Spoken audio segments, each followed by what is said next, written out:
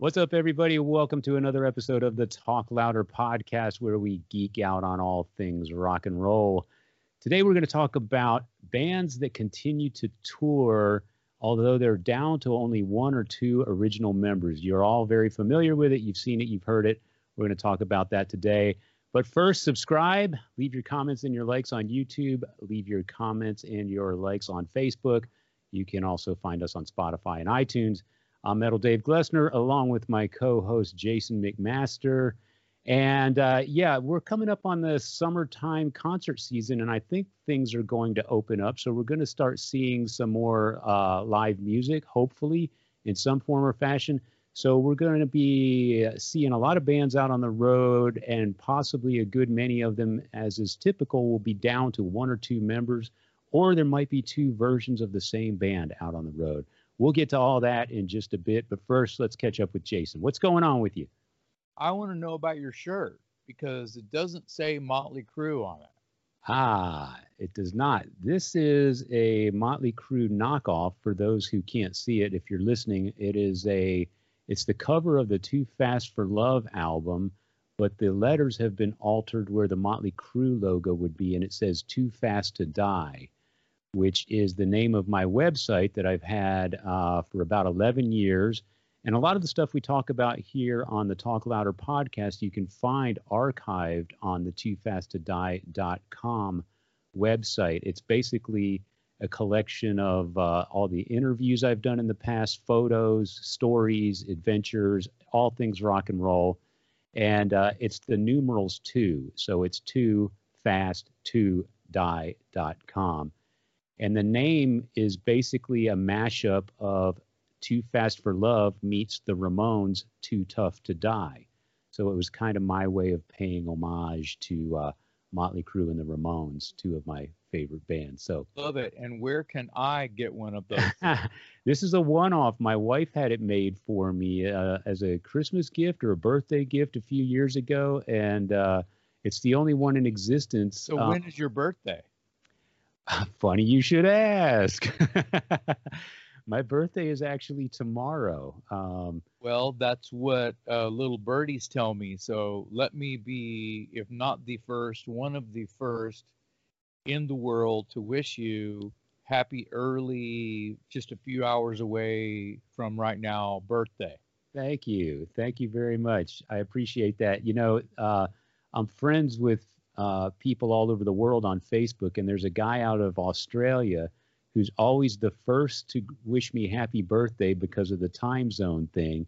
I actually get his birthday message the day before my actual birthday here in the States, because where he is, it is my birthday.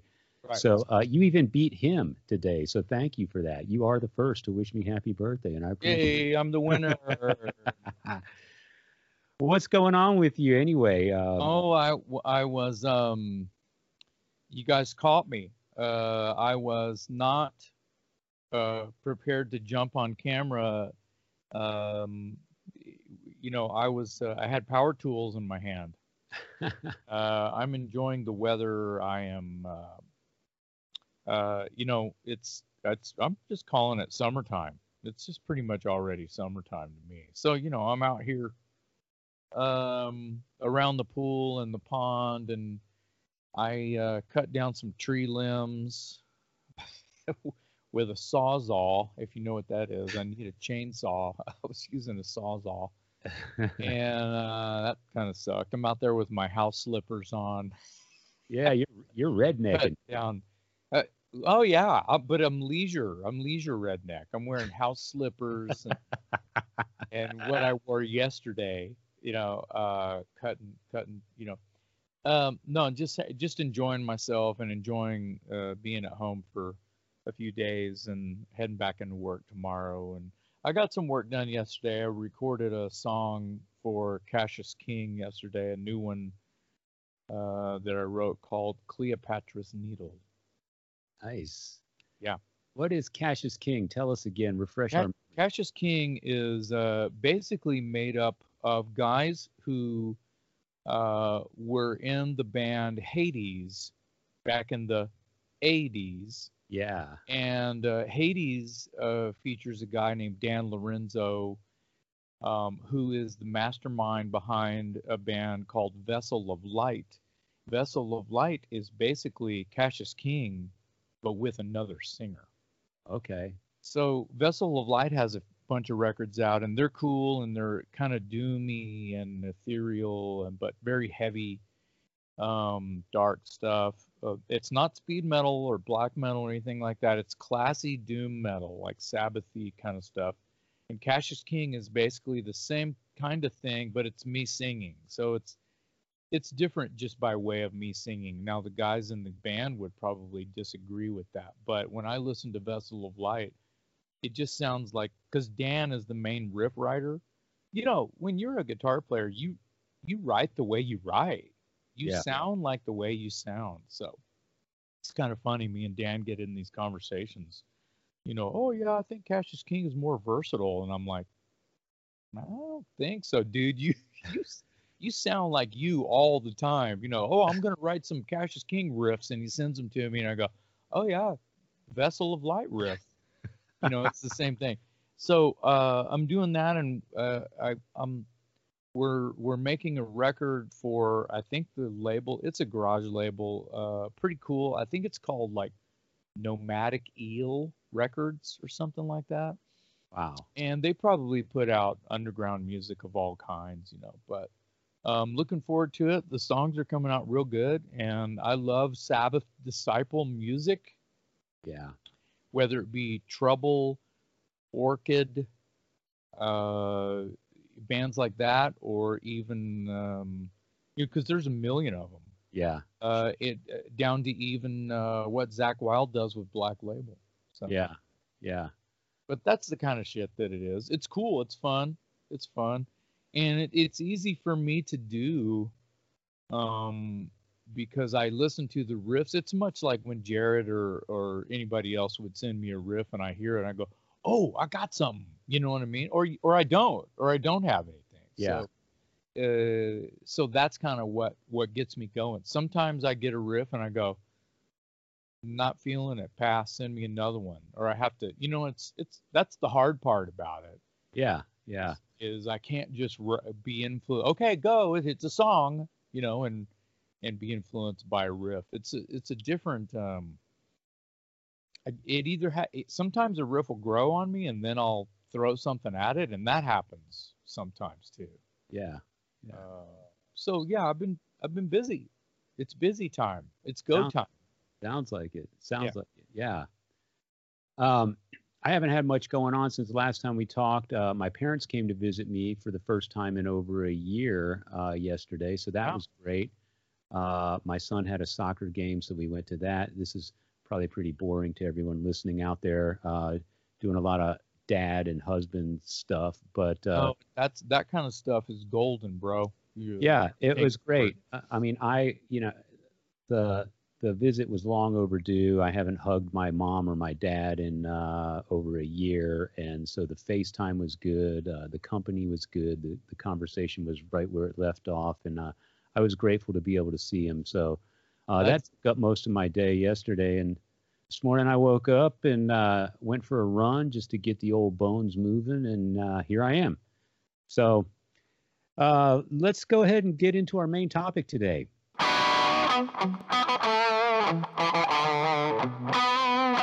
Today we are talking about something you're all familiar with, and that is bands that continue to tour even though they might be down to only one or two original members. And I want to throw a shout out to our buddy Johnny Venom. I think he's the one that came up with this suggestion for this show.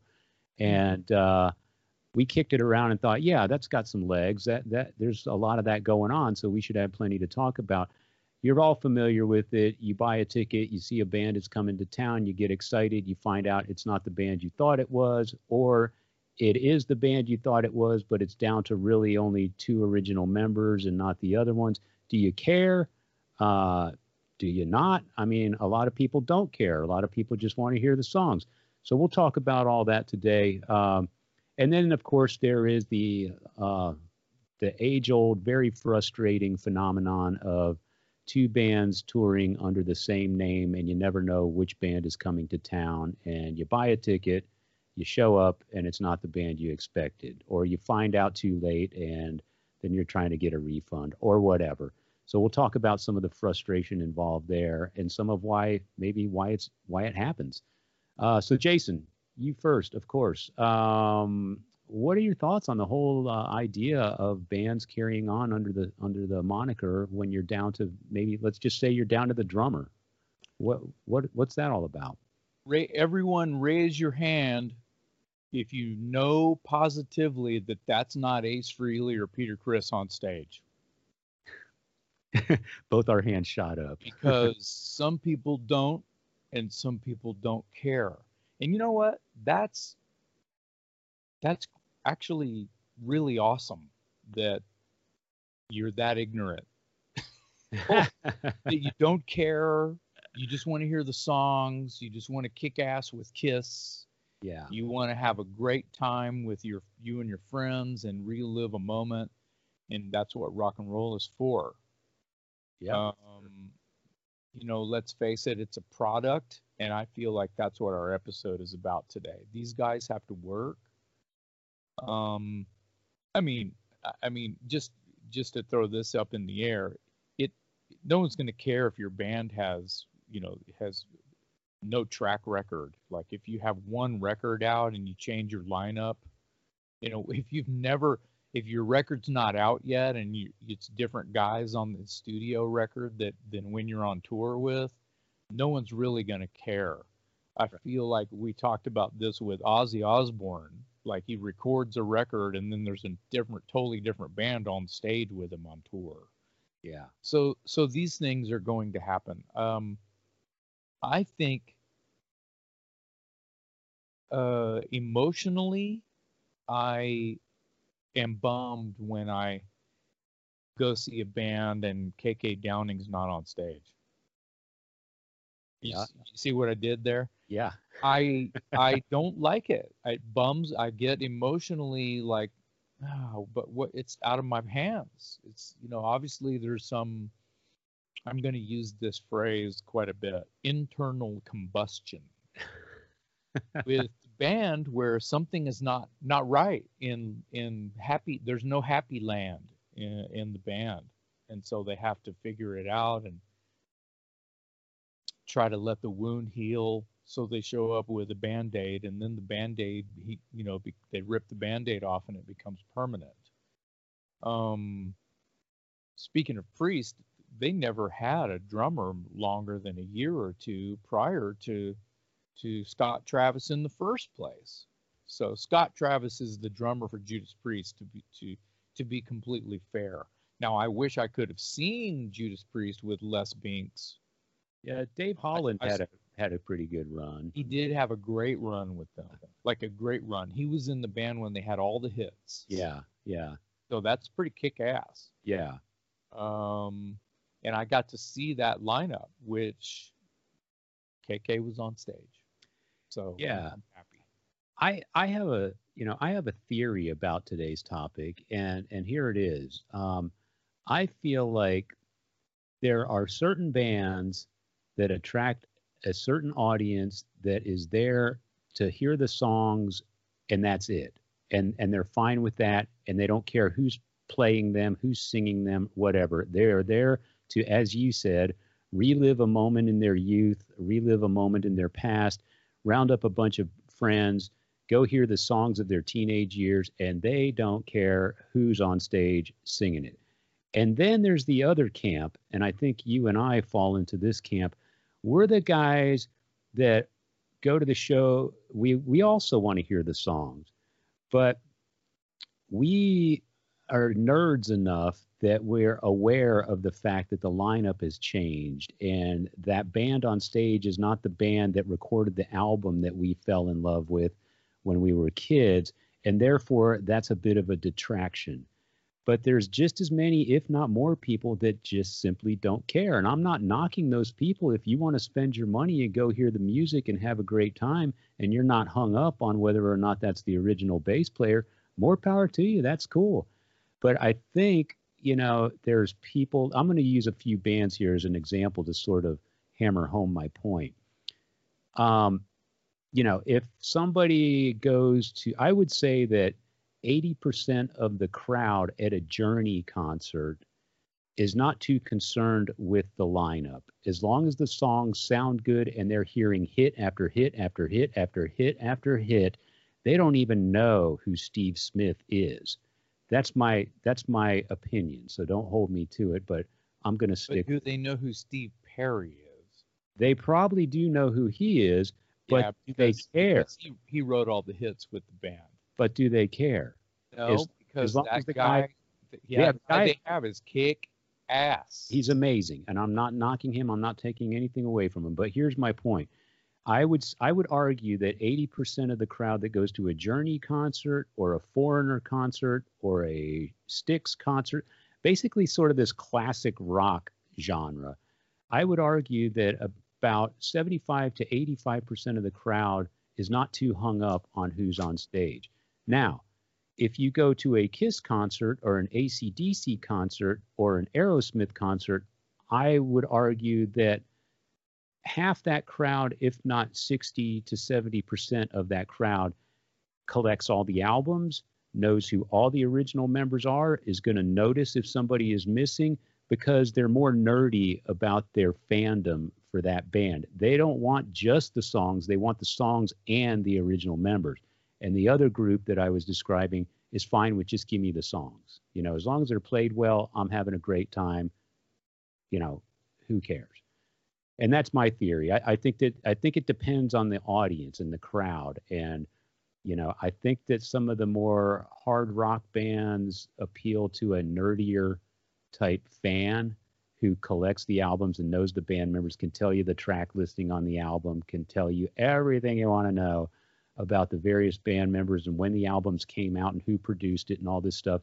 And then you've got, 25,000 screaming fans at a Journey concert who never even heard of Greg Rowley. And that's fine. So the people that have never heard of Greg Rowley, I usually say Raleigh, but I'll go with Rowley. Raleigh, I don't know how to pronounce it. Those people don't listen to Talk Louder. Yeah, you probably got a point there. The nerds, the heavy metal nerds and geeks that we love so dearly are the ones who are paying attention to you and my jibber jabber. Yeah. So, but let's talk about for a minute. Let's talk about the business side of that. So, some people like us that are a little bit more nerdy or possibly even snobby. I'll use the word snobby. Okay, that sounds more rock and roll anyway. Yeah, it does, doesn't it? Yeah. Sometimes, I'll admit it. If I see that Journey is coming to town and it's down to Neil Schon and Ross Valerie, I'm like, yeah, they're probably going to play the hits, and I, as a listening experience, it would be awesome. But I feel a little cheated. It's not the band that I grew up with, and it's not the band I loved, and that matters to me. And maybe it shouldn't, but it does. So, from the band's perspective, what are your thoughts on them continuing to do what they do? I mean, they do have to eat. You can't fault them for having a job, and that job being on stage and making good, decent money. So, who am I to criticize? But does it make sense to you? Well, you're gonna have both kinds of fans, as you've described very well. You're gonna have, if it says Journey on the sign, they don't give a shit if it's a tribute band. Yeah, because it sounds great. Right. The other side is you've got heavy metal collector and nerd, and they're showing up to try to catch Russ and Neil walk from the bus to the backstage door so they can get all their vinyl signed, and then they're going home because Steve Perry's not there. See what I'm trying to say? They're done. They don't even need to see the show because they're so hardcore that they only want Russ and Neil's autograph. Ross, yeah. Yeah. Yeah, but and because they're such nerds, they've probably seen Journey 10 times back when the lineup was the classic lineup. Well, let's hope so if they're that hardcore. Yeah. Yeah. But And those are the kinds of fans that are going to go to that. yeah, and I want to be clear. I'm not knocking the bands for continuing to do business. A lot of them make pretty darn good money. You see it every summer.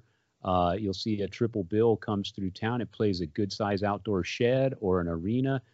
So they're playing to big crowds. And, for those guys, it's maybe 4 to 6 weeks on a tour bus and you're kind of playing the rock star. And it probably beats whatever you were doing to make money before the promoters called, right? So, Well, it's just called making the donuts. If we continue with the Journey rainbow here, um, whoever is in the band, they're going to be well rehearsed. It's going to sound amazing because they have a product to sell.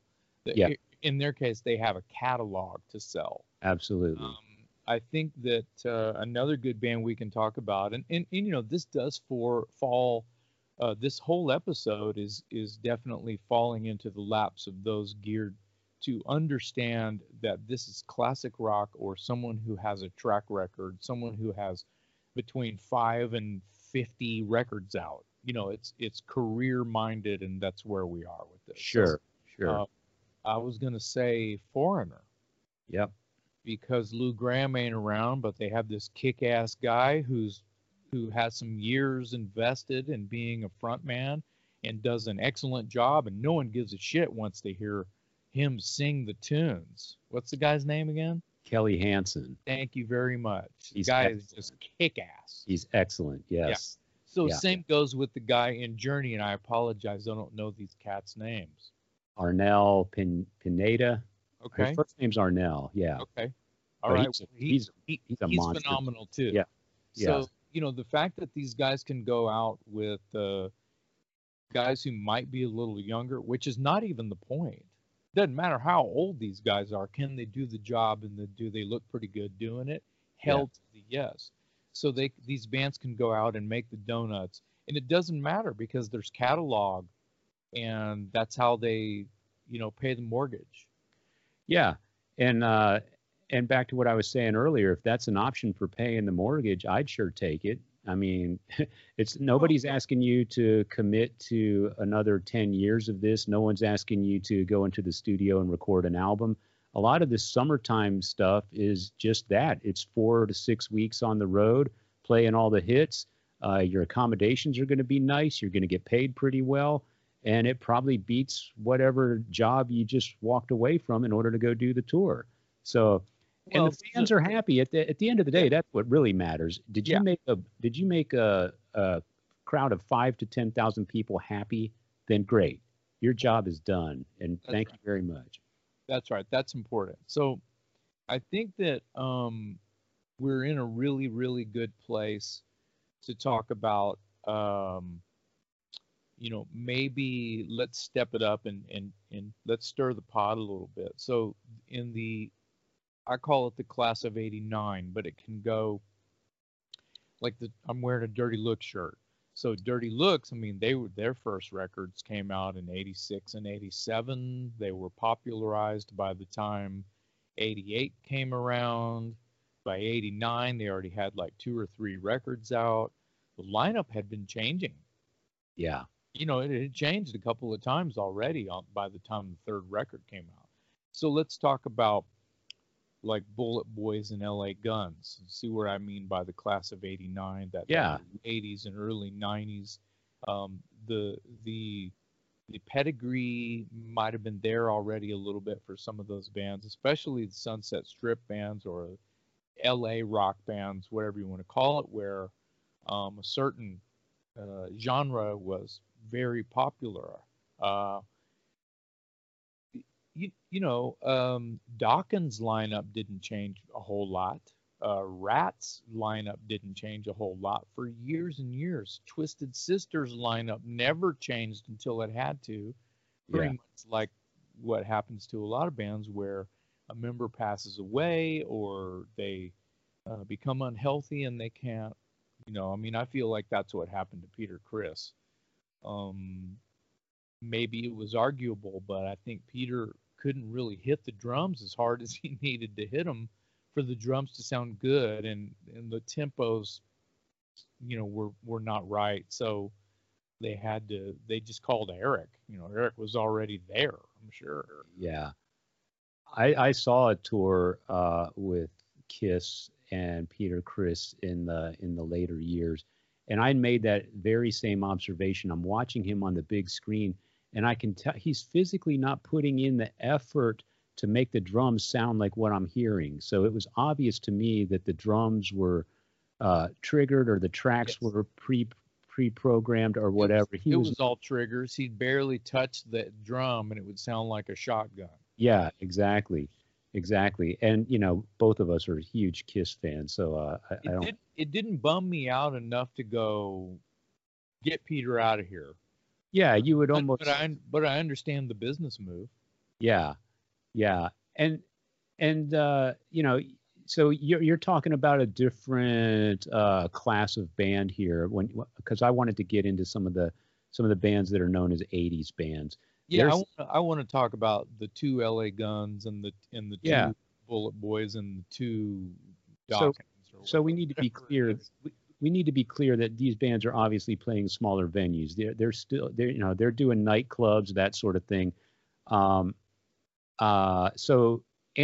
they're more what I would say active. They're year round. Yeah, and let me interrupt just one moment. So let's say they have some kind of pedigree already. They've already got 2 or 3, maybe 4, maybe more records out. So we're talking about after, for lack of better terminology, grunge had killed off a lot of the popularity. Like the wind blew the dollar bill somewhere else, and everybody else followed the trend. Right. So, you don't buy a new wardrobe and just try to sound like Nirvana. You're a rock and roller. You wear what you wear, and you put on your leather jacket and grab the microphone and kick ass. Yeah.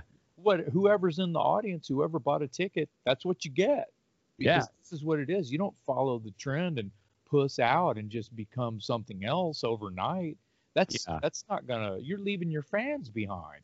You're not being true to yourself. So these bands, some kind of inner turmoil started to happen in the mid 90s, early to mid 90s. Go, Dave. Yeah, and I think a lot of those bands, the list is endless, but you mentioned LA Guns. We could throw in Faster Pussycat, Bullet Boys, Dokken, Enough's Enough. I mean, the Warrant, the list goes on and on and on. But they still tour in some capacity, but I would say for them it's more of a livelihood than it is for a band like Chicago, or Steve Miller, who comes out, kind of goes on tour every summer. These bands, the club bands, the 80s bands, they're still churning out new records. They're on the road constantly. It's not just a summertime thing where they blow in and blow out because the weather's nice during the summer and they play the big venues and then they go home for another year. They're on the road constantly. And a lot of them are doing it in a van. So for them, it really is a hand-to-mouth existence. It really is a day-to-day grind and it is a career. It's a job. And more power to them for sticking it out.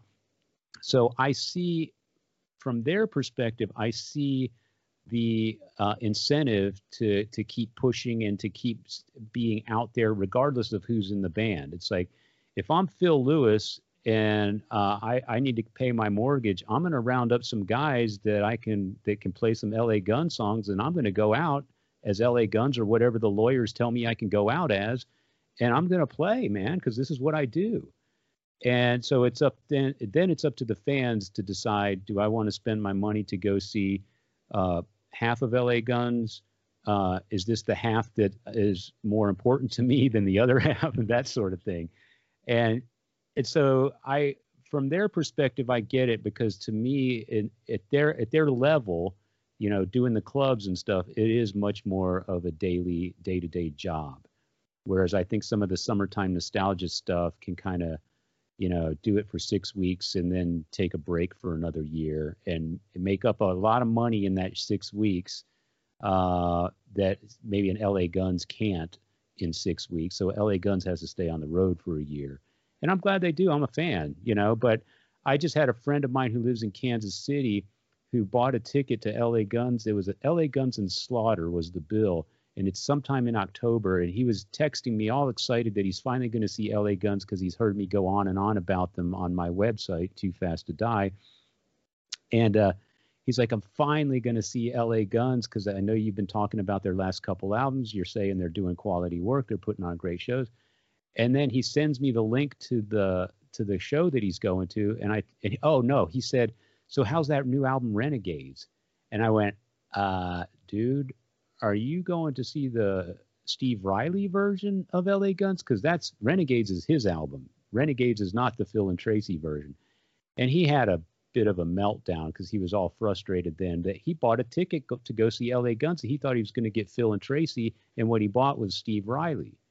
And so that he was unhappy, and nothing against. This is part of the reason we're having this show.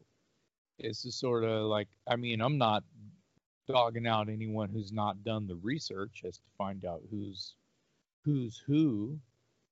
LA Guns #1, LA Guns #2, whatever the band. We're not picking on LA Guns, but let's talk about why there would be 2 LA Guns, Dave. Why would there be two bands and one band name? Well, in the case of LA Guns, it's because for the longest time, oddly enough, Steve Riley, the drummer, owned the name, which is odd because the Guns in LA Guns is Tracy Guns. So hold on. So I correct me if I'm wrong. And once again, I'm like eating my own shoe here when I say I haven't done the research, but it's not my job to know all this. So I thought Tracy and Riley both 50-50 owned the name.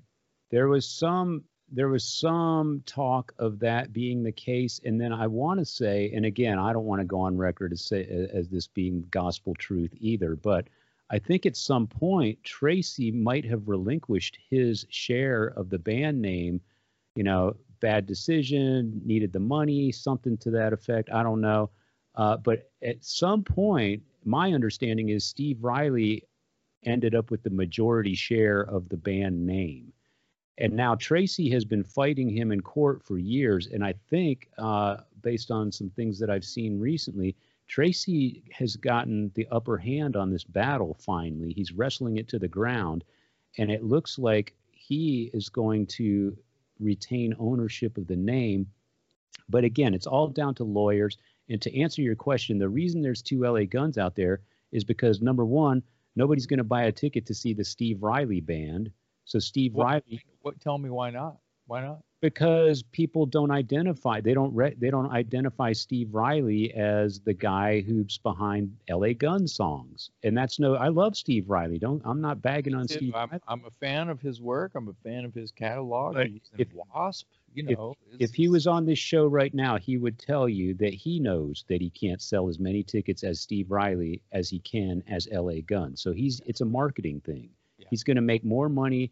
He's going to sell more tickets. He's going to get a bigger guarantee from the promoters if he goes out as LA Guns versus Steve Riley and Friends or whatever he wants to call himself. Now, Phil and Tracy, of course, they make the argument that they're the most identifiable figures in the band, and that's probably true.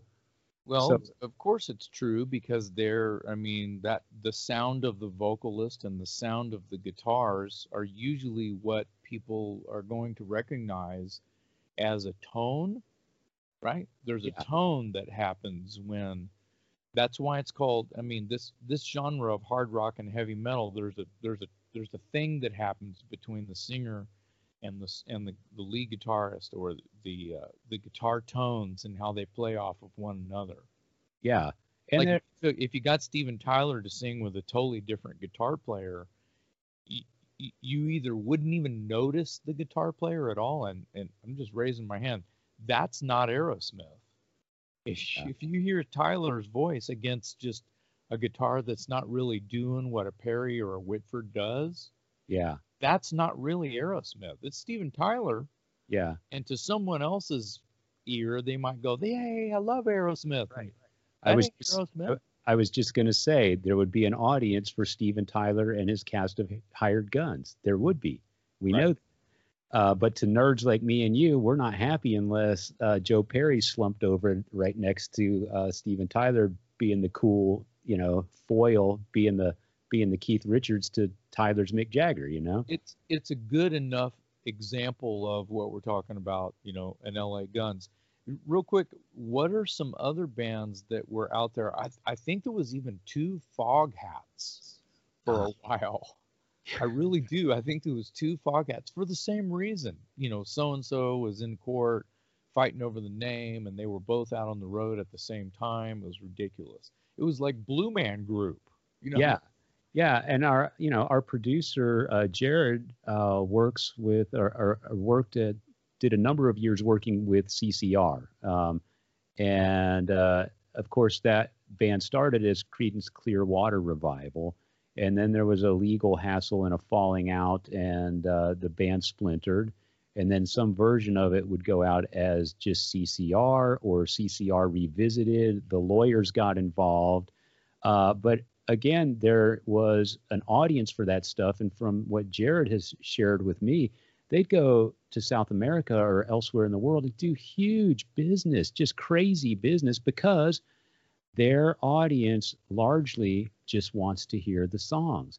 And if they're Right. executed But well, I heard that Jared said John Fogerty, who is the voice of Creedence, right. he is the voice of Creedence. Him and his brother wrote all the songs with the rhythm section. Now the revival part, that's the rhythm section. That's Stu and Cosmo. Okay, so Fogerty is the voice, but I don't think Fogerty went out as CCR. I could be wrong, and I know I'll get a text from Jared here any second, but if he went out as John Fogerty, real fans would buy that ticket. Oh, yeah. And Oh, they for would sure. they know they would be hearing the sound of CCR. For As sure. it were on their records, because he's going to have totally kick-ass band backing him up. He's John Fogerty. Yes. Right? His solo career is big enough. He's going to play songs that Stu and Cosmo had absolutely nothing to do with, that were radio hits. Because when he went solo, you know what I mean? The Old Man Down the Road and all that stuff. That Put stuff's me in, kick-ass. coach. Put me That's in, right. coach. Put me in, coach. That was huge. Yeah. Well, see, Good. there you go. You made a very great point there. Some individuals in a band carve out such a recognizable identity for themselves that if they break away from the band and go out as a solo artist, David Lee Roth, Vince Neil, yeah, Steve right. Perry, Steve right, Perry. yeah, they are recognized as the voice of that band, and they're going to sell tickets. Sebastian Bach. Yeah, exactly. All day long, that kind of stuff is happening. Speaking of CCR, real quick. Shit, dude, Ace Frehley. Yeah. Same. Here we go. Just opened a whole can of worms. Exactly, because they have such a track record, as you alluded to earlier, that they can go out successfully as themselves versus having to carry the band name with them. They're going to do just fine. And Ace Frehley was Ace Frehley when he was in Kiss. You know what I mean? Yeah. He had his own. Well, and you know what? All of them were. I even think Peter Criss toured as Peter Criss and went out and did a bunch of clubs for a bunch of years in the 90s. Yeah. I wanted to mention real quick, especially for our listeners out there, Jared continues to work with Cosmo from CCR, and Cosmo has expressed a willingness to be on the podcast at some point. And we were curious to know, we haven't had any guests on this show, but we've toyed with the idea. So just throwing it out there for you listeners, if you'd be interested in us having guests, leave some comments, let us know yay or nay, one way or the other, if you think that's something you'd be interested in, and we might look into that. But well, I'm just going to talk about that elephant that you just inflated into the room, Dave. Because, dude, if Cosmo from the original Creedence Clearwater wants to be on our silly ripoff of Wayne's World and That Metal Show, I'm not worthy. I play the part of Garth. I'll Party be on, party on, Dave. So listen, yeah, that's realize how ridiculous that is. I don't think Cosmo's doing like treasure troves of press and going on podcasts every on the hour when he does a 3-day wing of press. I don't think he's going on just anybody's podcast. So the fact can that you imagine? Can you imagine the questions and the stories and the oh my god? Jeez. It's fucking nuts. Yeah. I mean, the fact that it's nucking butts, I guess I should say. There you go. Yeah. There's the G-rated version. Yeah. No, I think it's great. Bad movie. I think he, it was nice of him to offer, and it's something that you and I have kicked around. So we're opening it up to the listeners. Leave some comments, let us know one way or the other. Let's go back to the class of '89, as you referred to it. Here's another one, and I don't mean to stick literally to the year 1989, but it's a reference point. We all know what we're talking about. Jack Russell and Great White. Now, Jack, he can't go out as Great White. He has to go out as Jack Russell, the voice of Great White, or something like that. But again, I think that because what a singer, by the way. I mean, that guy is just he's a great singer. He's a great singer. And, he's one of those guys that because the sound of Great White is so tied to his voice, he can go out as Jack Russell and do pretty good business, I think. And I think that fans are going to be disappointed if they go to see Great White and they show up and Jack isn't the singer. No disrespect to the other guys that are, operating under the great Mark Kendall and whoever else is still out there as Great White. But I know that for my money, if I'm going to see something called Great White, I want to be sure that Jack Russell is singing that night. And quite honestly, if he is, I'm not real sure that I really care who else is on stage with him, because his voice is the money for me. That's what I'm buying, is to hear him sing. So they've been out there for a number of years kind of clashing, well, which Great White is coming to town? I don't know. Is it with Jack Russell? Is it not? Oh, it's not Jack Russell. I don't care. Oh, it is Jack Russell. I'm there. Yeah. And I think that it's kind of a thing that, if he goes out, if he says, if he books it as Jack Russell, the voice of Great White, then someone's going to put that together who didn't know who the name Jack Russell. Right. If it's a soccer mom who just downloads the songs that she likes or that he likes, whatever kind of soccer mom you might be, the deal is that he has to put Great White in there somehow, because sure. Yeah. His name, Great White, once again, there's pedigree. He has hits. Yeah. He had hits with Great White. So two different versions of the band, so to speak, playing the same songs is what hurts my brain the most. And if fans get to choose on who does that hit song better, it'd be really hard to not hear the singer. Yeah. Was it hard for Van Halen fans to hear songs from Women and Children First, sung by Sammy Hagar? Yeah. Probably. Yeah. A little bit, probably. It should be, because again, Van Halen's one of those bands that has two very separate catalogs, in my opinion. And all due respect to everyone involved, but I don't want to hear Roth have to sing the Sammy stuff, and I don't really want to hear Sammy have to sing the Roth stuff, because those songs are so identified. And we're talking about a band that features Eddie Van Halen, for God's sakes. So the vocals are very key to the chapters of the Van Halen story. And you don't want your peanut butter mixed with your chocolate or whatever the Reese's peanut butter thing used to be. It's not two tastes that taste great together. It's like very distinct and separate. And if you go to a gig, of course, if you go see Van Halen with Sammy Hagar and they encore with Ain't Talking About Love, you're going to put your fist in the air and you're going to love it, and that's fine. But you'll never. See, on paper, it's fine. On paper, it's fine. Like Sammy Hagar is a kick-ass frontman. Sure. So you're seeing Van Halen, but you're seeing Hagar sing songs that are not originally recorded by him.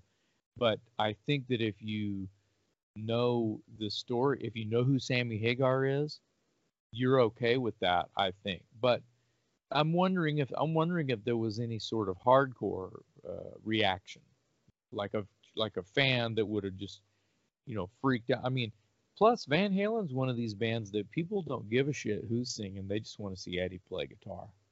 That's that's debatable, but it probably holds water in a lot of ways, and because Eddie Van Halen is such an extremely rare character and performer. Yeah, I mean, you could put me on stage with Eddie Van Halen and we'd sell tickets because people were going to show up to see Eddie do his thing, Gary Sharon. Yeah, exactly. Gary Sharon. Yeah, there is nothing wrong with Gary. He was a pretty good singer, but no, Gary's a great singer, but just didn't work. Does he work in Van Halen? Right, exactly. Let's talk about, here's one that we should probably mention, and this was kind of a fluke because the band went out as one thing and came home as another, and that is AC/DC. The last tour they did, they had to finish up with Axl Rose, and that band at that point was down to just Angus Young and Cliff Williams. And, so that wasn't a conscious decision for the band to go out as AC/DC with Axl Rose. Axl kind of swooped in and sort of saved the day in a lot of ways. Yep. And by all accounts, everything I've seen and heard, he did a fantastic job. But he sold tickets. Yeah, exactly. They did a great job in finding, number one, a guy who's got incredible star power and name recognition. And then he's also, more importantly, he can sing, and he can sing in the AC/DC style very well. Like, no disrespect to Brian Johnson, but I was listening to some of the Axl footage, and he was singing better than Brian sung in the last 20 years, in my opinion, on some of that. Yeah, those are fighting words, but you are not wrong. I will agree with you. Yeah. I don't know about 20 years, but the way that I look at it is if you listen to the studio version, where on all accounts and measurements and comfort levels, when you're in air conditioned studio and you have water and tea and you got all of the studio tricks in the world helping you sound as good as you can, and you've got unlimited time to cut your vocals as a singer. Thunderstruck is a song that Axl sang live better than Brian did in the studio. That is it. I slammed the door on that, and that is huge. And once again, I have to say, I love Brian Johnson. Yeah, I wouldn't be who I am without Brian Johnson. Absolutely, nor would I. Nor would Axl. Yeah, exactly. How about that? Yeah. So let's talk for a minute. If you're a fan and you were going to that, you bought a ticket to see AC/DC on that tour, and then you found out that Brian's not going to be there and Axl's stepping in. Do you want a refund, or are you going to the show? I'm going to the show. Here's the reason why. It's now, well, I don't know how popular this information is, but I'm telling you right now, there were a lot of people that were like basically foaming at the mouth to sign a petition to, we want Brian kind of political stance. And, like people were angry that they would decide to take Axl Rose out, and like that sounds like a bad idea. And there was this big hoopla online all about that. And then, dun, dun, dun, this live footage of Axl singing Thunderstruck, Back in Black, whatever, all of the heavy hitters. I mean, the Bon Scott stuff is, I think, a no-brainer for someone like Axl. Sure. But just the sound of Brian songs that you really, well, who's going to sing that? Well, fucking Axl Rose can do Brian and Bon. Yeah. Brian does his version of Bon, but he's not trying to sound like Bon. Right. So I think Axl, just because of both of these guys, Brian and Bon, being these major influences on him, and myself, of course, dude, it's a win-win. All this footage popped up, just cell phone footage, where the audio's a little to be desired, but dude, it's all out there. Everyone do us a favor and go look for it. Go look for a Thunderstruck Axl Rose AC/DC, and your mind will be blown. He just kicks it in the ass. Agreed. So I think a lot of people had remorse, because it's like, oh man, that's actually pretty fucking good. What did I do? Yeah. You missed the show. Yeah. You missed. Here you go. You know what this is? You missed rock and roll history. Yeah. But, and this kind of goes back to something I said earlier in the show. AC/DC is one of those bands that attracts a snobby audience. And so they, AC/DC fans, people that bought that ticket, they have all the albums at home. They know all the band members. They argue back and forth all the time on a daily basis. Is Brian better than Bon? Is Bon better than Brian? I mean, these people are deep into it. Yeah. Here's the deal. I just want to say this. We could have said this in an AC/DC episode, and probably will again, but you have to trust AC/DC. You have to trust them. They're not going to do anything to let you down.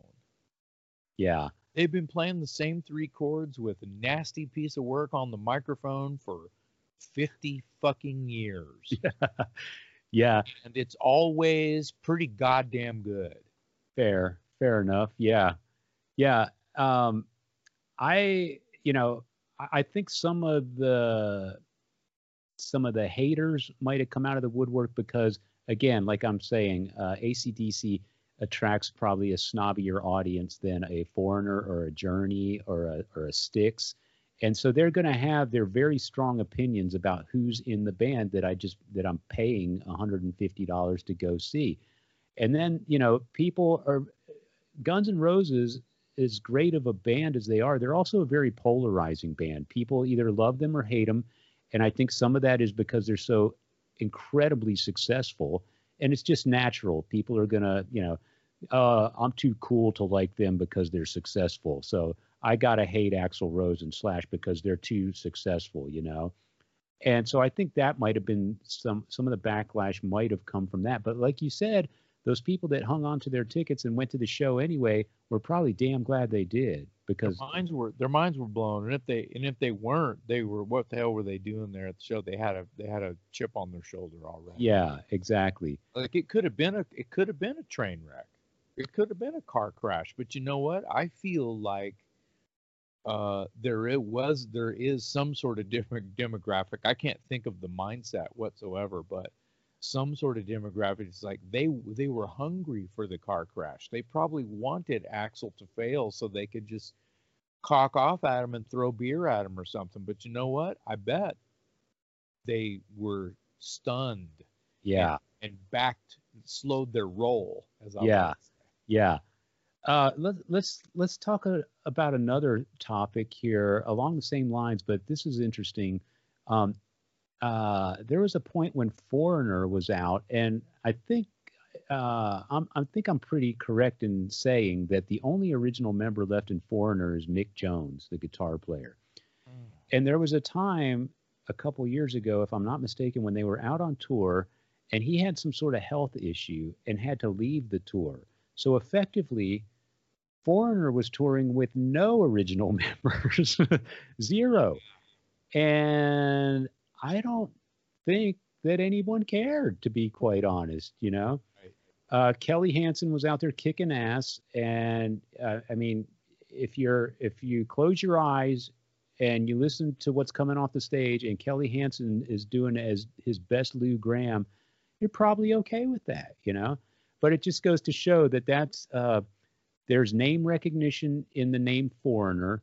People know they're going to hear at least 25 songs they've heard on classic rock radio their entire lifetime. It's going to be a party. They're going to hear songs they know and love. And hey, if nobody's there, if no one original is in the band, then I don't really care, maybe. Right.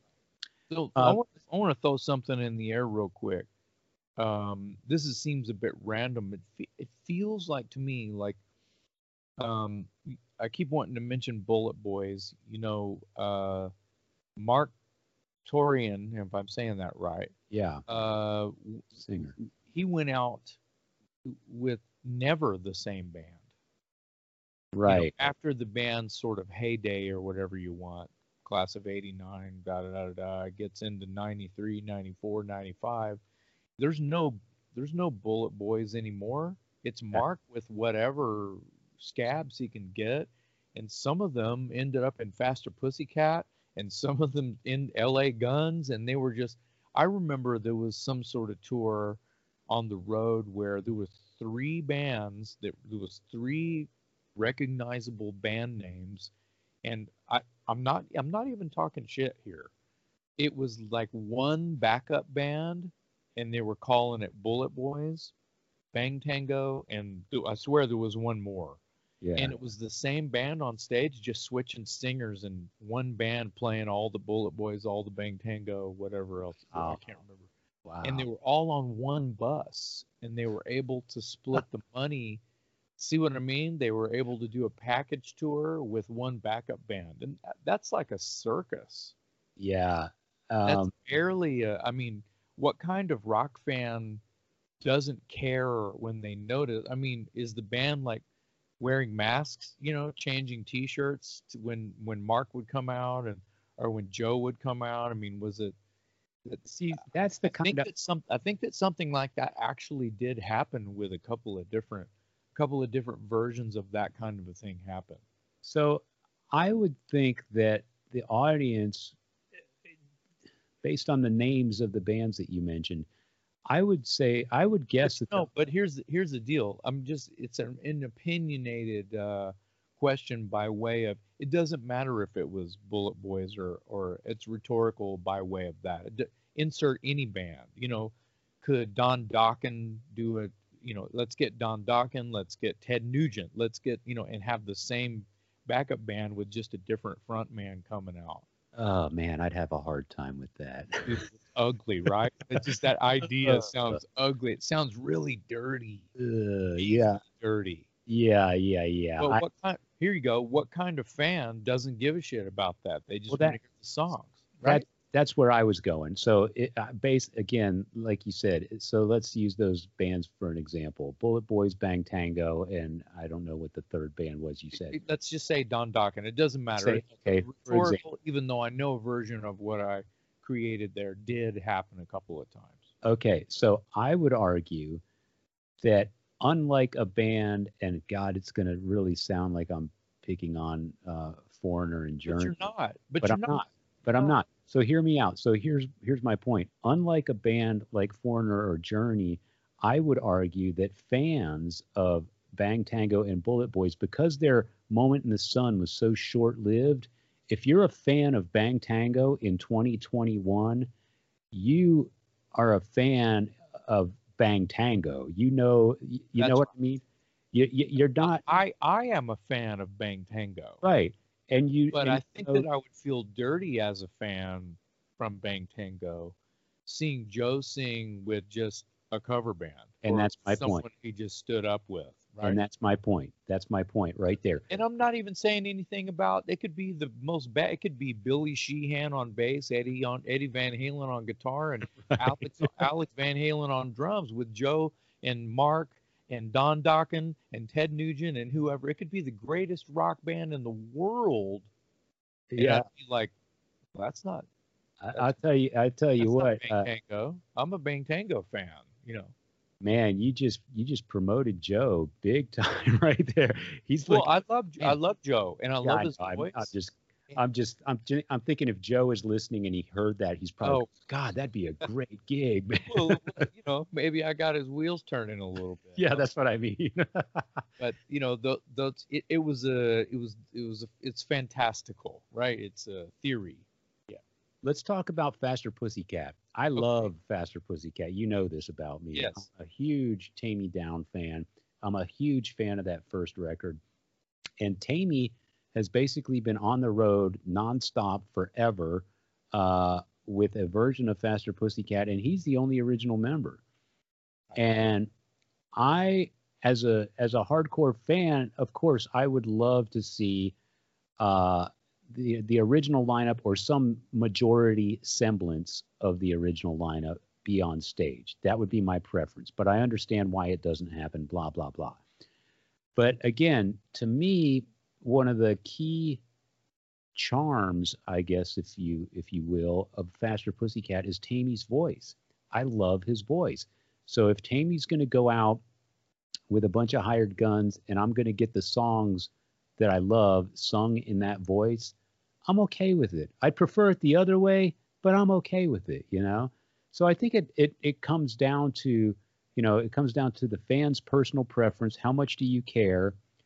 And if you do care, how much of it is intact enough for you to still spend your money, you know?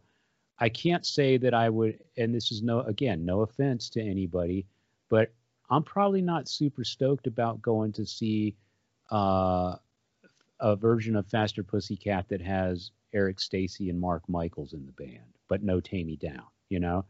But I will go see a version that's got Tammy Down and a bunch of hired guys. That goes all the way back to the early in this same episode where we're going, it's the singer and the guitar player at least. Come on, guys.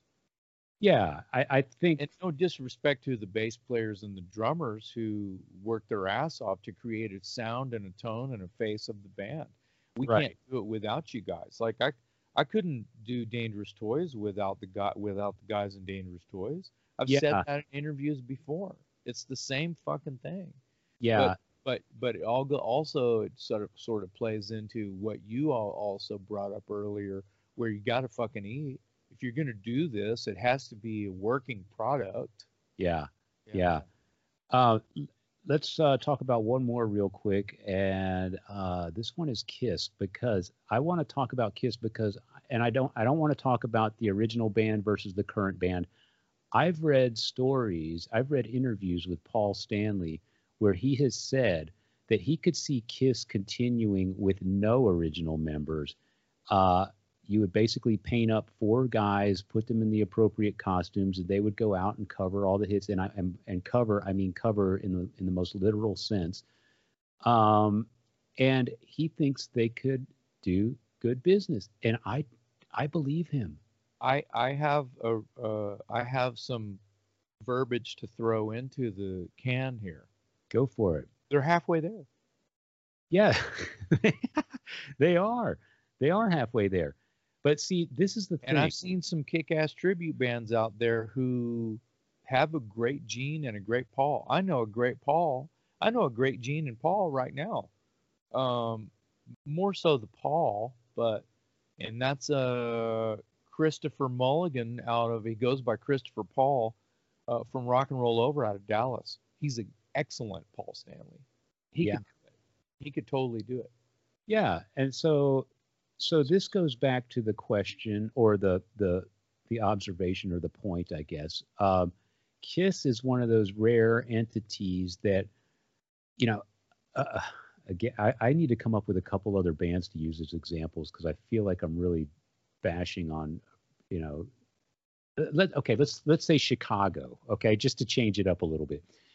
There's an audience that will go pay $125 to go see Chicago play on a summertime tour this summer, okay?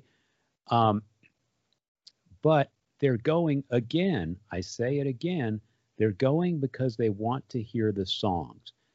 The difference with Kiss is a large segment of their audience goes to see the show.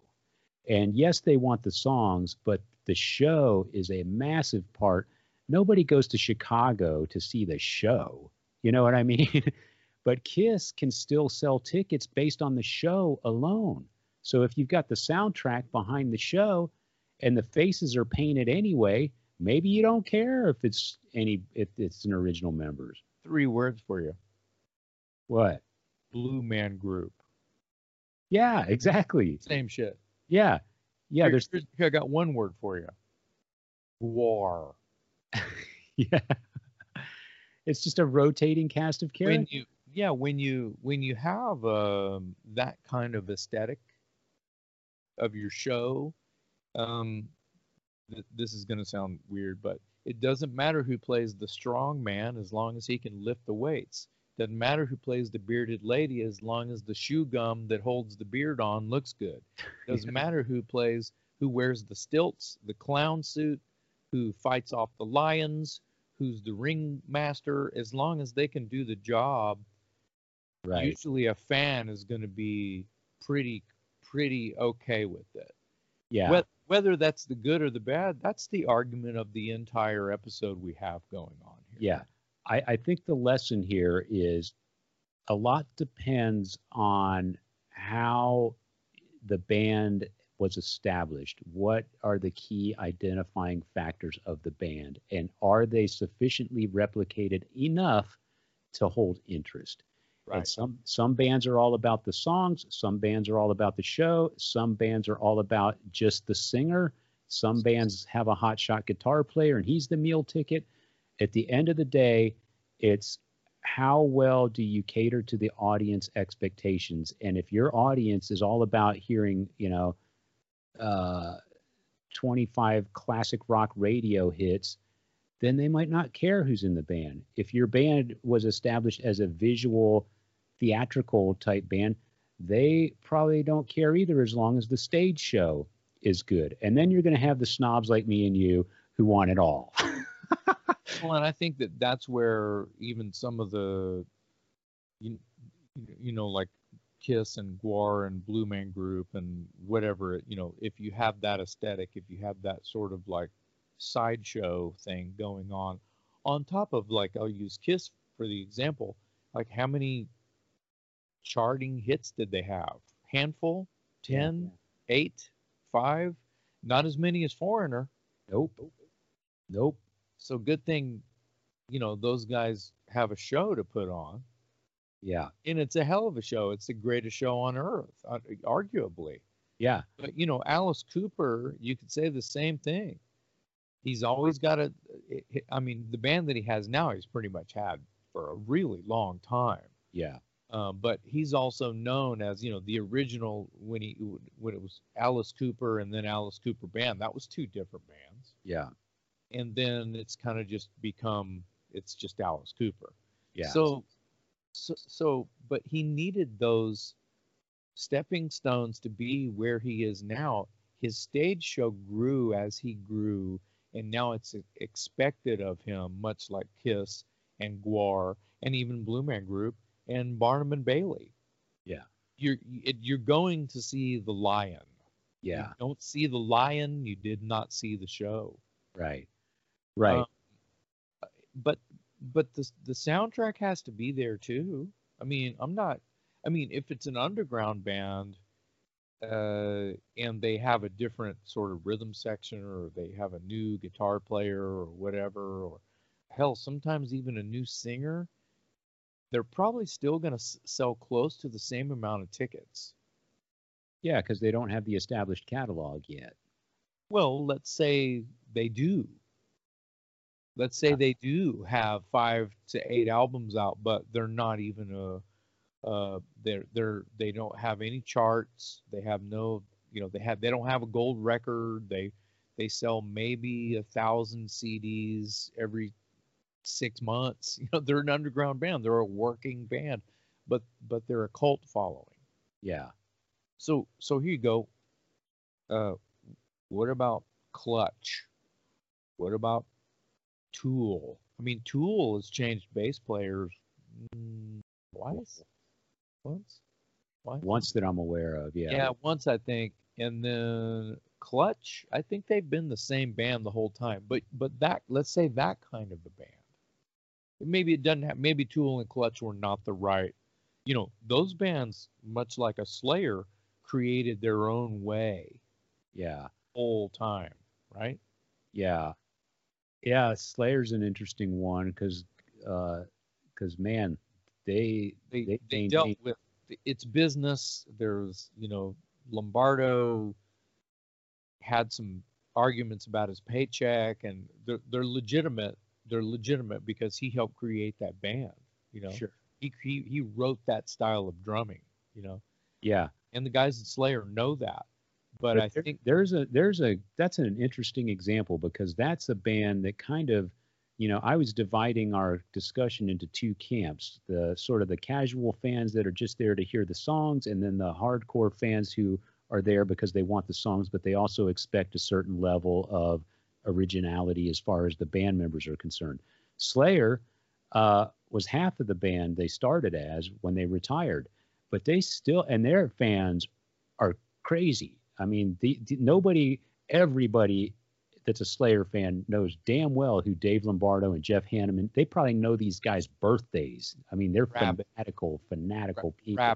rabid fans. Yes, very fanatical people, and they still supported Slayer. Well, they love the songs. Yeah, They love the songs, and they trust. I said it about AC/DC. You have to trust Slayer. You have to trust them. that sounds like a T-shirt. As a fan, trust in Slayer. In AC/DC, we trust. In Slayer, we trust. Yeah. It's very, very important. In Metallica, we trust. You have to trust Metallica. You have to trust these like monolithic bands that, I went from underground, which is, if they have, if say, I don't know, let's make up a band. The band X has 5 or 6 records out, and they have to have a slightly different lineup when they go out. I don't really know that a lot of people are going to be that. But Sepultura, Yeah. they had some hodgepodge. That sounds terrible because I love Sepultura, but they had some Band-Aid moments in their lineup as well. And then I think that they reunited or whatever. But dude, it's a thing. So when you think about let's jump back up to the catalog, to the Slayer, the Metallica, the AC/DC. When you have sort of the Band-Aid lineup, well, Jeff Hanneman passed away, so not going to hold auditions. We're just going to call fucking Gary Holt. Yeah. That was a no-brainer. But I think that they had drummer auditions the first time they kind of had a duke out with Lombardo. And they went out. I think they had the guy, I don't remember his name, and I'm sure that he was a fine drummer, but I think he was in that band At War. He was an East Coast guy, I think. Anyway, that was like in the late 80s, maybe. Yeah. Can't remember, early 90s, maybe. But dude, Bostaph was in Slayer forever. And then I think Lombardo came back for a while at some point. Yeah, yeah. The So, guy you're thinking of is it something Det, John Det, Dette or something? no, I think that I think that this was so long ago that brain cell can't work. I swear he was the drummer for a band called At War. Okay. And it's not really my point. But Right. Slayer's had this sort of, they've had to figure it out because of the way they felt about the business side of things. They had to figure it out so they could create their product. Yeah. What And you're going to see on stage. And they were smart. Again, like you said, you got to trust them. They went out and got the guy from Exodus. So I don't think there's any Slayer fans that are going to be disappointed that, hey, oh bummer, they got the guy from Exodus. But they knew. I think they already knew Paul Bostaph. Paul may have auditioned for the Slayer gig too. I don't know that history. Yeah. But Paul Bostaph was in Forbidden. Yes, a Bay Area band, and they were kick-ass. And Yeah. so what I'm saying is Slayer, they already knew that. Yeah. They already knew that. Yeah. So, Megadeth, Mustaine has, for years, he had just all these bad mofos come in and be on his records. He had jazz drummers come in and do the record and have it told. By the time he's on tour, he's got a different band and he's calling Dave Ellefson to come back in and play bass. The falling outs, you wake up and go, what did I do? Or you wake up and go, man, we should just call Dave Lombardo back, or whatever it is. And you know what? Those are moments of clarity. Yeah. Mustaine has done just fine with a rotating cast of characters. But I feel like he's done better with Ellefson. I At Ellefson, when you have the P-Cells kind of when you have your most shining moment, if you can relive that, it's going to sell another ticket. We're talking about the product here, what people are going to see on stage, and yeah. what's going to sell a ticket, just as much as a fan going, "Oh, I've got to go see it. He got Ellefson back." See what I'm trying to say? Yeah, and Megadeth fans are like that. It works the same way. Your product on stage is going to make the hardcore fan freak out, just as Dave knows. Yeah, totally. Yeah. So I think at the end of the day, this whole show is about it is frustrating for the fans when there's two bands operating under the same name. But at the end of the day, this whole topic is about, as a consumer, as a fan, as a concert goer, are you willing to spend the money to go see a band that is not necessarily the original band that recorded the songs? And from the band's perspective, it's like, hey, if you can sell enough tickets and make a living doing this, then why shouldn't you? At the end of the day, as long as everybody goes home happy, then more power to you. Yeah, life is short to be worried about seeing Paul Simon and not Simon and Garfunkel. Yeah, and the thing is, I can make my own choices. I'm a hardcore fan, so if I decide that I'm not going to go see Dokken because George Lynch isn't with Don Dokken this go around, then I won't. And if they reunite and Dokken's voice is back or something like that, then I will. So it's it's all a business. I can't fault any of the musicians for trying to eke out a dollar, and as a consumer, it's ultimately up to me as to whether or not I think this is worth my money. So again, I think it's all about the mindset of the fan. Are you so hardcore that you can't accept the band on stage if it's not mostly the original lineup, or are you more of a casual fan that maybe goes to 10 concerts a year, 5 concerts a year? So this is a big night out. You're going to hear all the hits, and that's good enough for you. Then who am I to say that you shouldn't go see this band, right? Right. Well, I could go on for hours about this topic and just spin wheels. I'd be digging a hole.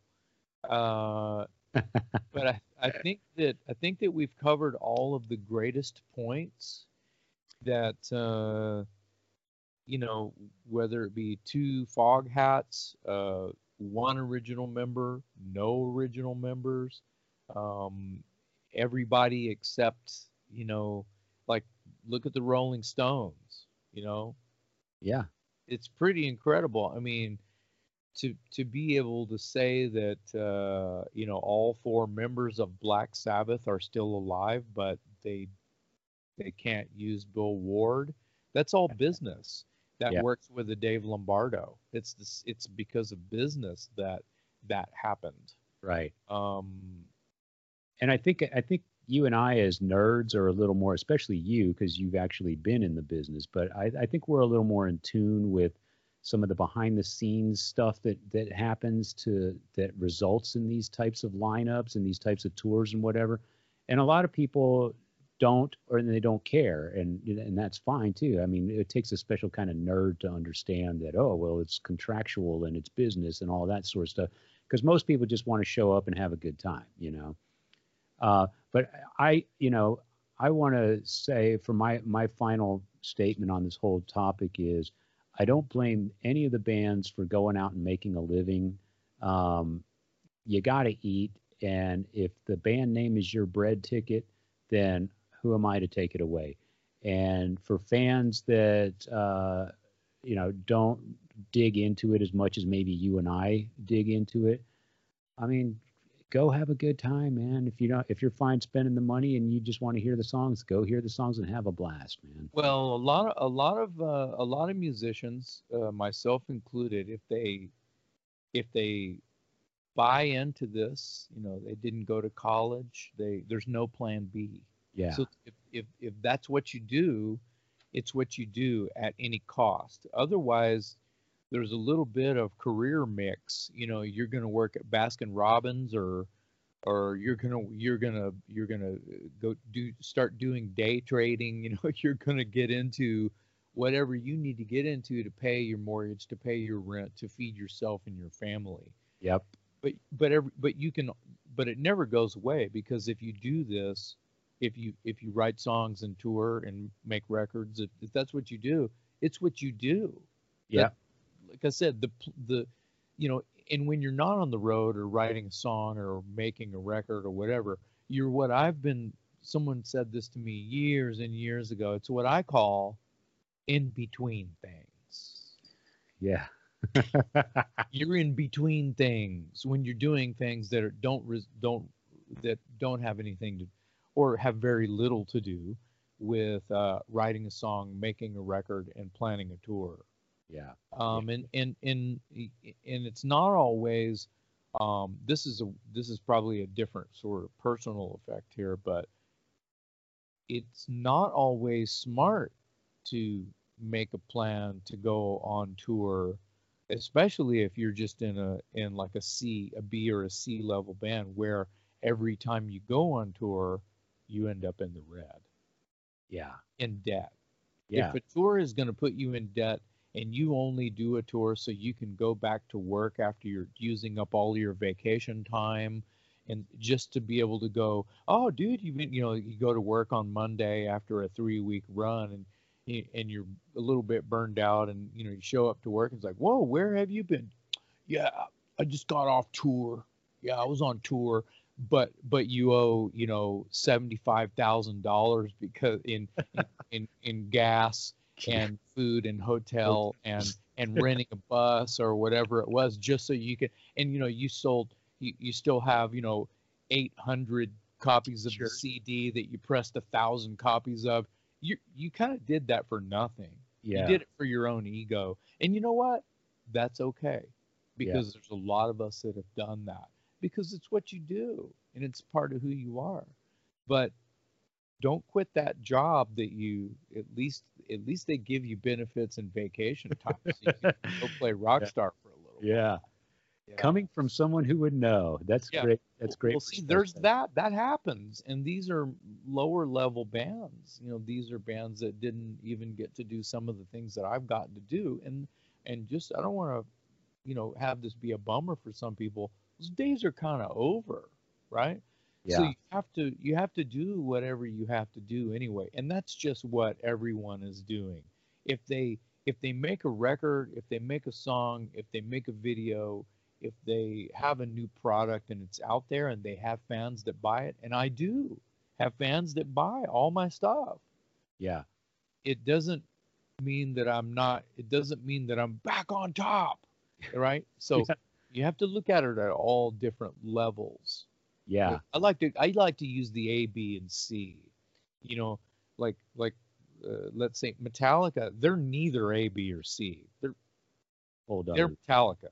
Yeah. Right. So the little sort of project ABC that I'm creating here is for working musicians who understand what it is, at all, as to what I'm saying. And a lot of the class of '89, that's where I'm talking from. Yeah, and correct me if I'm wrong, but you told me something one time that has stuck with me forever, and I don't want to get this wrong, but I feel like at one point you told me one of your greatest achievements with Dangerous Toys was walking away from it not owing any money. Like you had a great run, you got to do the rock star thing, you got to live the dream, and then when it was over, you weren't $100,000 in debt or something.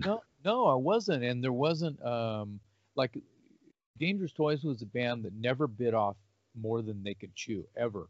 Our credibility is still golden. People from back in the day, I should say, they remember a good time, a good business transaction when they worked with Dangerous Toys, whether it be a promoter, a manager, a record label, anything like that. We won because we just kept our head the whole time. This is all fleeting. We're having a good time. If we have another, one hit wonder, if we have another moment, that's great. But hey, we won. We're lucky to be able to go out as Dangerous Toys and play a gig and get a decent check. Still to this day, we're still lucky to be able to do that. It just doesn't happen, 200 times a year anymore. It happens about 10. Yeah. Well, not with COVID, but it's a chopped down version of what it used to be. And you know what? We're fine with that. And the reason that a band like us, because there's a ton of them, that got to make a few records, had a couple of hits, and those songs you can still find on a new Truck Stop CD, Hair Metal Hits or whatever, that just came out, right? Is a good. That's a good thing, right? So but there might be a Foreigner song on that CD. There might be a Kiss song on that CD. You see what I'm trying to say? So so it's great to be able to work in this business at all. Whether you have all original members or only one. Yeah.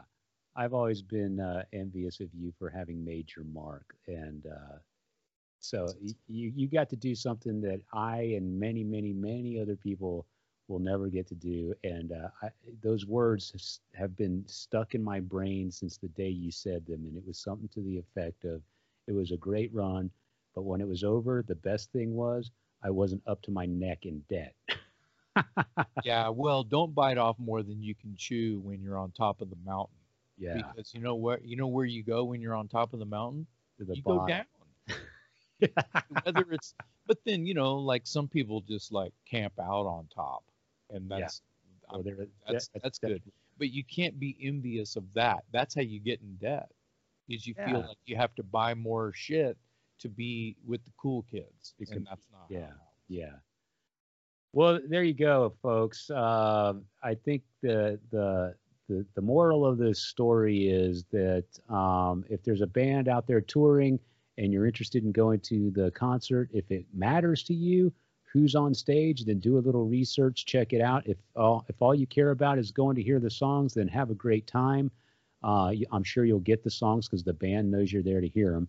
And at the end of the day, it's all down to personal decision how you want to spend your money. And Jason and I are sitting here, and there's no way we're going to fault any musician for trying to make some money doing what they do, doing what they love. It's how they keep the roof over their head. And as Jason said, in a lot of cases, there is no plan B. So, who am I to nitpick? But there you have it. Bands down to one or two original members still on the road. Do with it what you will. Let's move on to our shot of rock and roll. Jason, my shot of rock and roll for you today is, I wanted to know, most people know you as a singer, but you're also a pretty accomplished musician on a number of other instruments. And I wanted to know, what was the first song you learned to play as a youngster on a musical instrument? What was the song and what was the instrument? Well, if I go back to I thought about this a little bit, because, I'm kind of blowing it for everyone. You did text me and tell me what this was going to be. And honestly, my knee-jerk reaction was like, fuck, I don't know. If it were bass guitar, it was probably AC/DC, because, a lot of the bass lines in AC/DC are one rolling note. just Yeah. one note rolling until you have to do the math.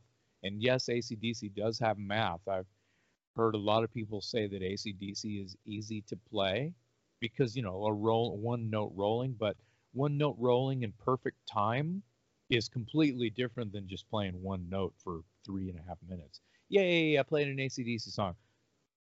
Okay, kinda. You just played one note for 3.5 minutes. You didn't play the song. You were rushing and dragging, and you suck, man.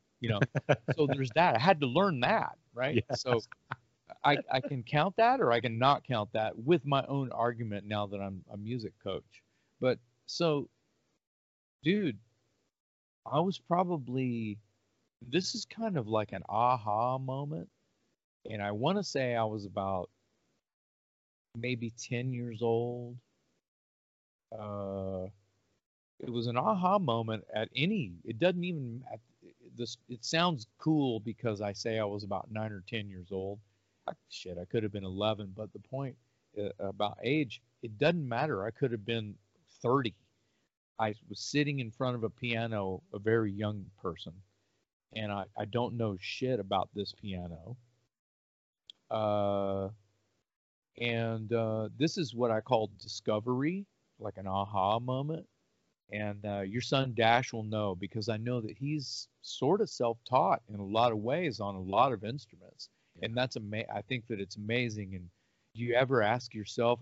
You ever tell yourself, Dave, I have no idea where he gets this talent because it ain't me. Do you think like that?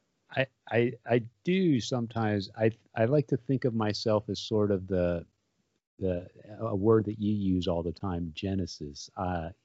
He sees me strumming an acoustic guitar and he hears something tuneful coming out of it, and that piqued his interest, and now he's taking it to a whole nother level. Right. Okay. Well, to answer your question, I didn't know that I didn't know any theory, any music theory. So let's stick with 10 years old, and I'm sitting at this old stand-up piano that we had. It might have been a Baldwin, in my house down in Corpus Christi, and I'm just tootling around on this piano, and I'm just start playing notes. I find like the middle C on the piano, I think, and I'm just hitting the note. I'm just hitting keys going down like I'm walking downstairs. Dun, dun, dun, dun, dun, dun, dun, dun, dun. Dun, dun, dun, dun, dun, dun, dun, dun, dun. And I'm having fun doing that. Just my feeble mind, right? Easily amused, right? But I Yeah. love music, and I'm already an Elton John fan. You know, Yeah. I very well could have been trying to just find something that sounded, familiar to me via Elton songs. Um, but what I realize is this dun dun dun dun dun dun dun dun dun, and I start playing it slower and dun dun dun, and I realize dun dun dun dun dun dun dun dun. That's "Joy to the World" Yeah. Christmas song. I hear it. Yeah. So that's a major scale just backwards. Dun dun dun dun dun dun dun dun. Do re mi fa sol la ti do. Joy to the world has come. So I was like, boom. And that moment right there, I was like, holy crap.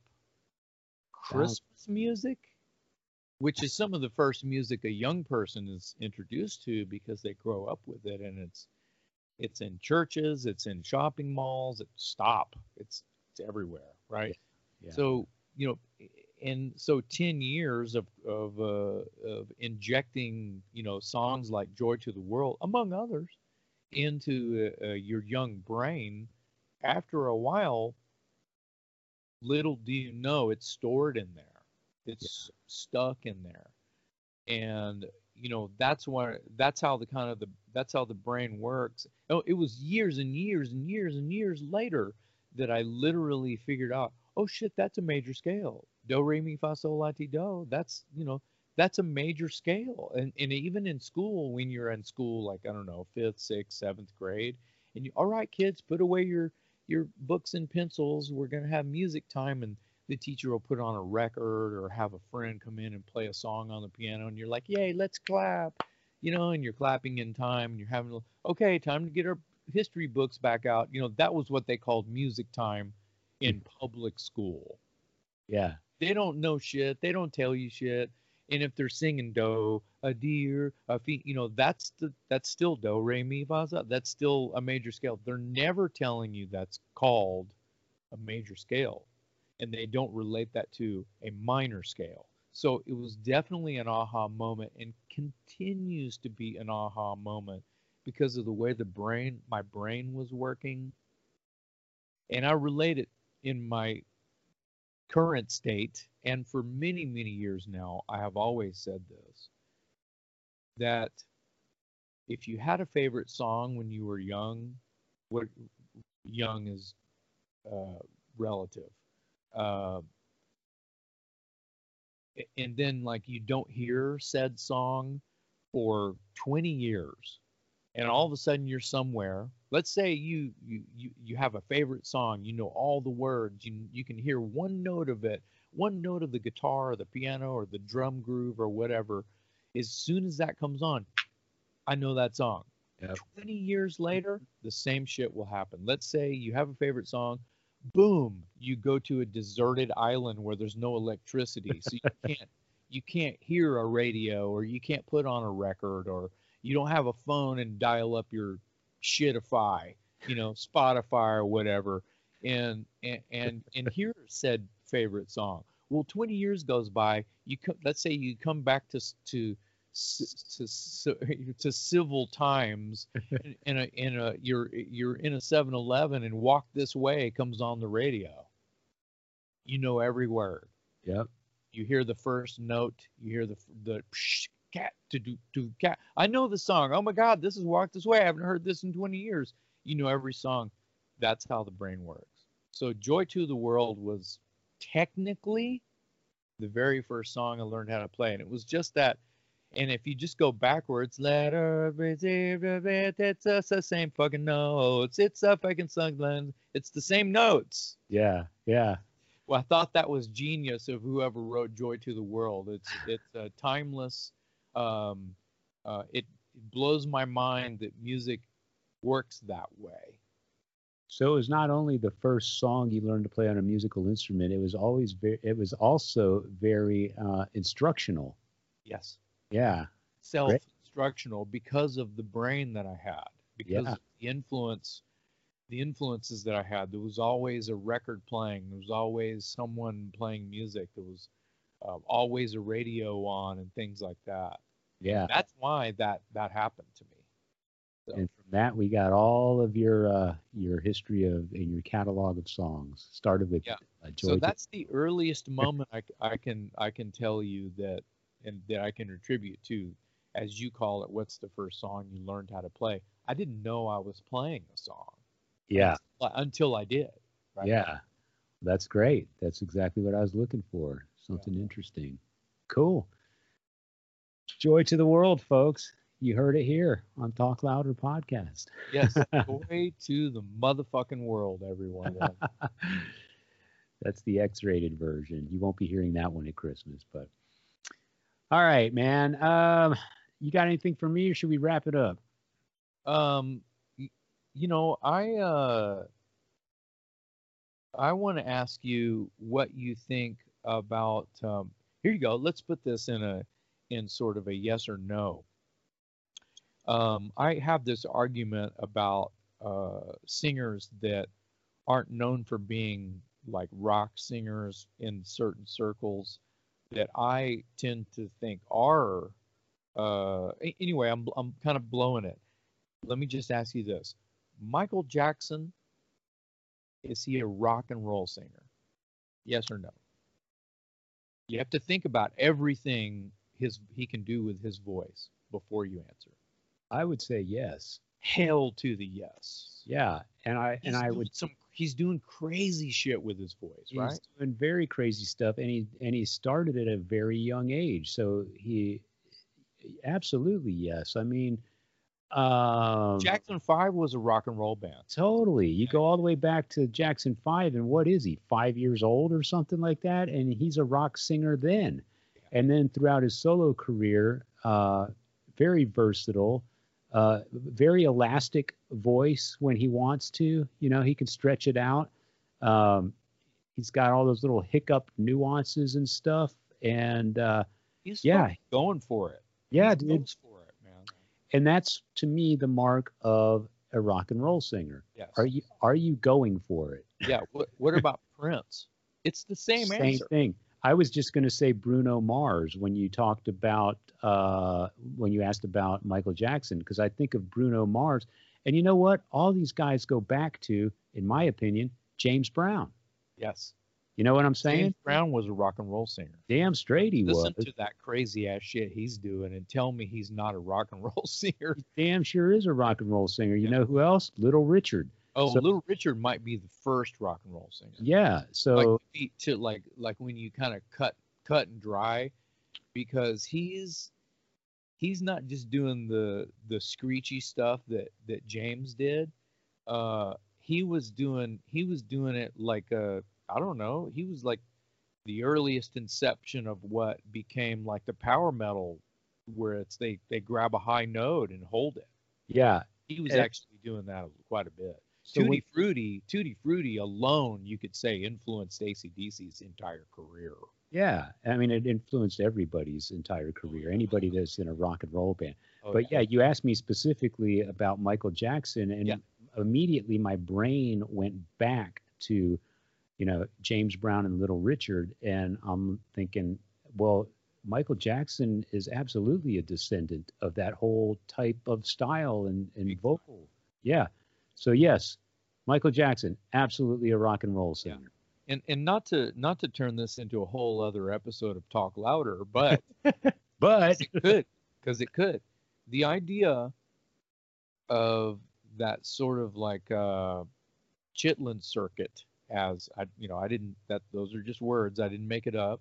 I've read And it all started from these guys and gals who sang gospel in the church. Yep. And had their own projects outside that would get together on the weekends and drink whiskey and shit.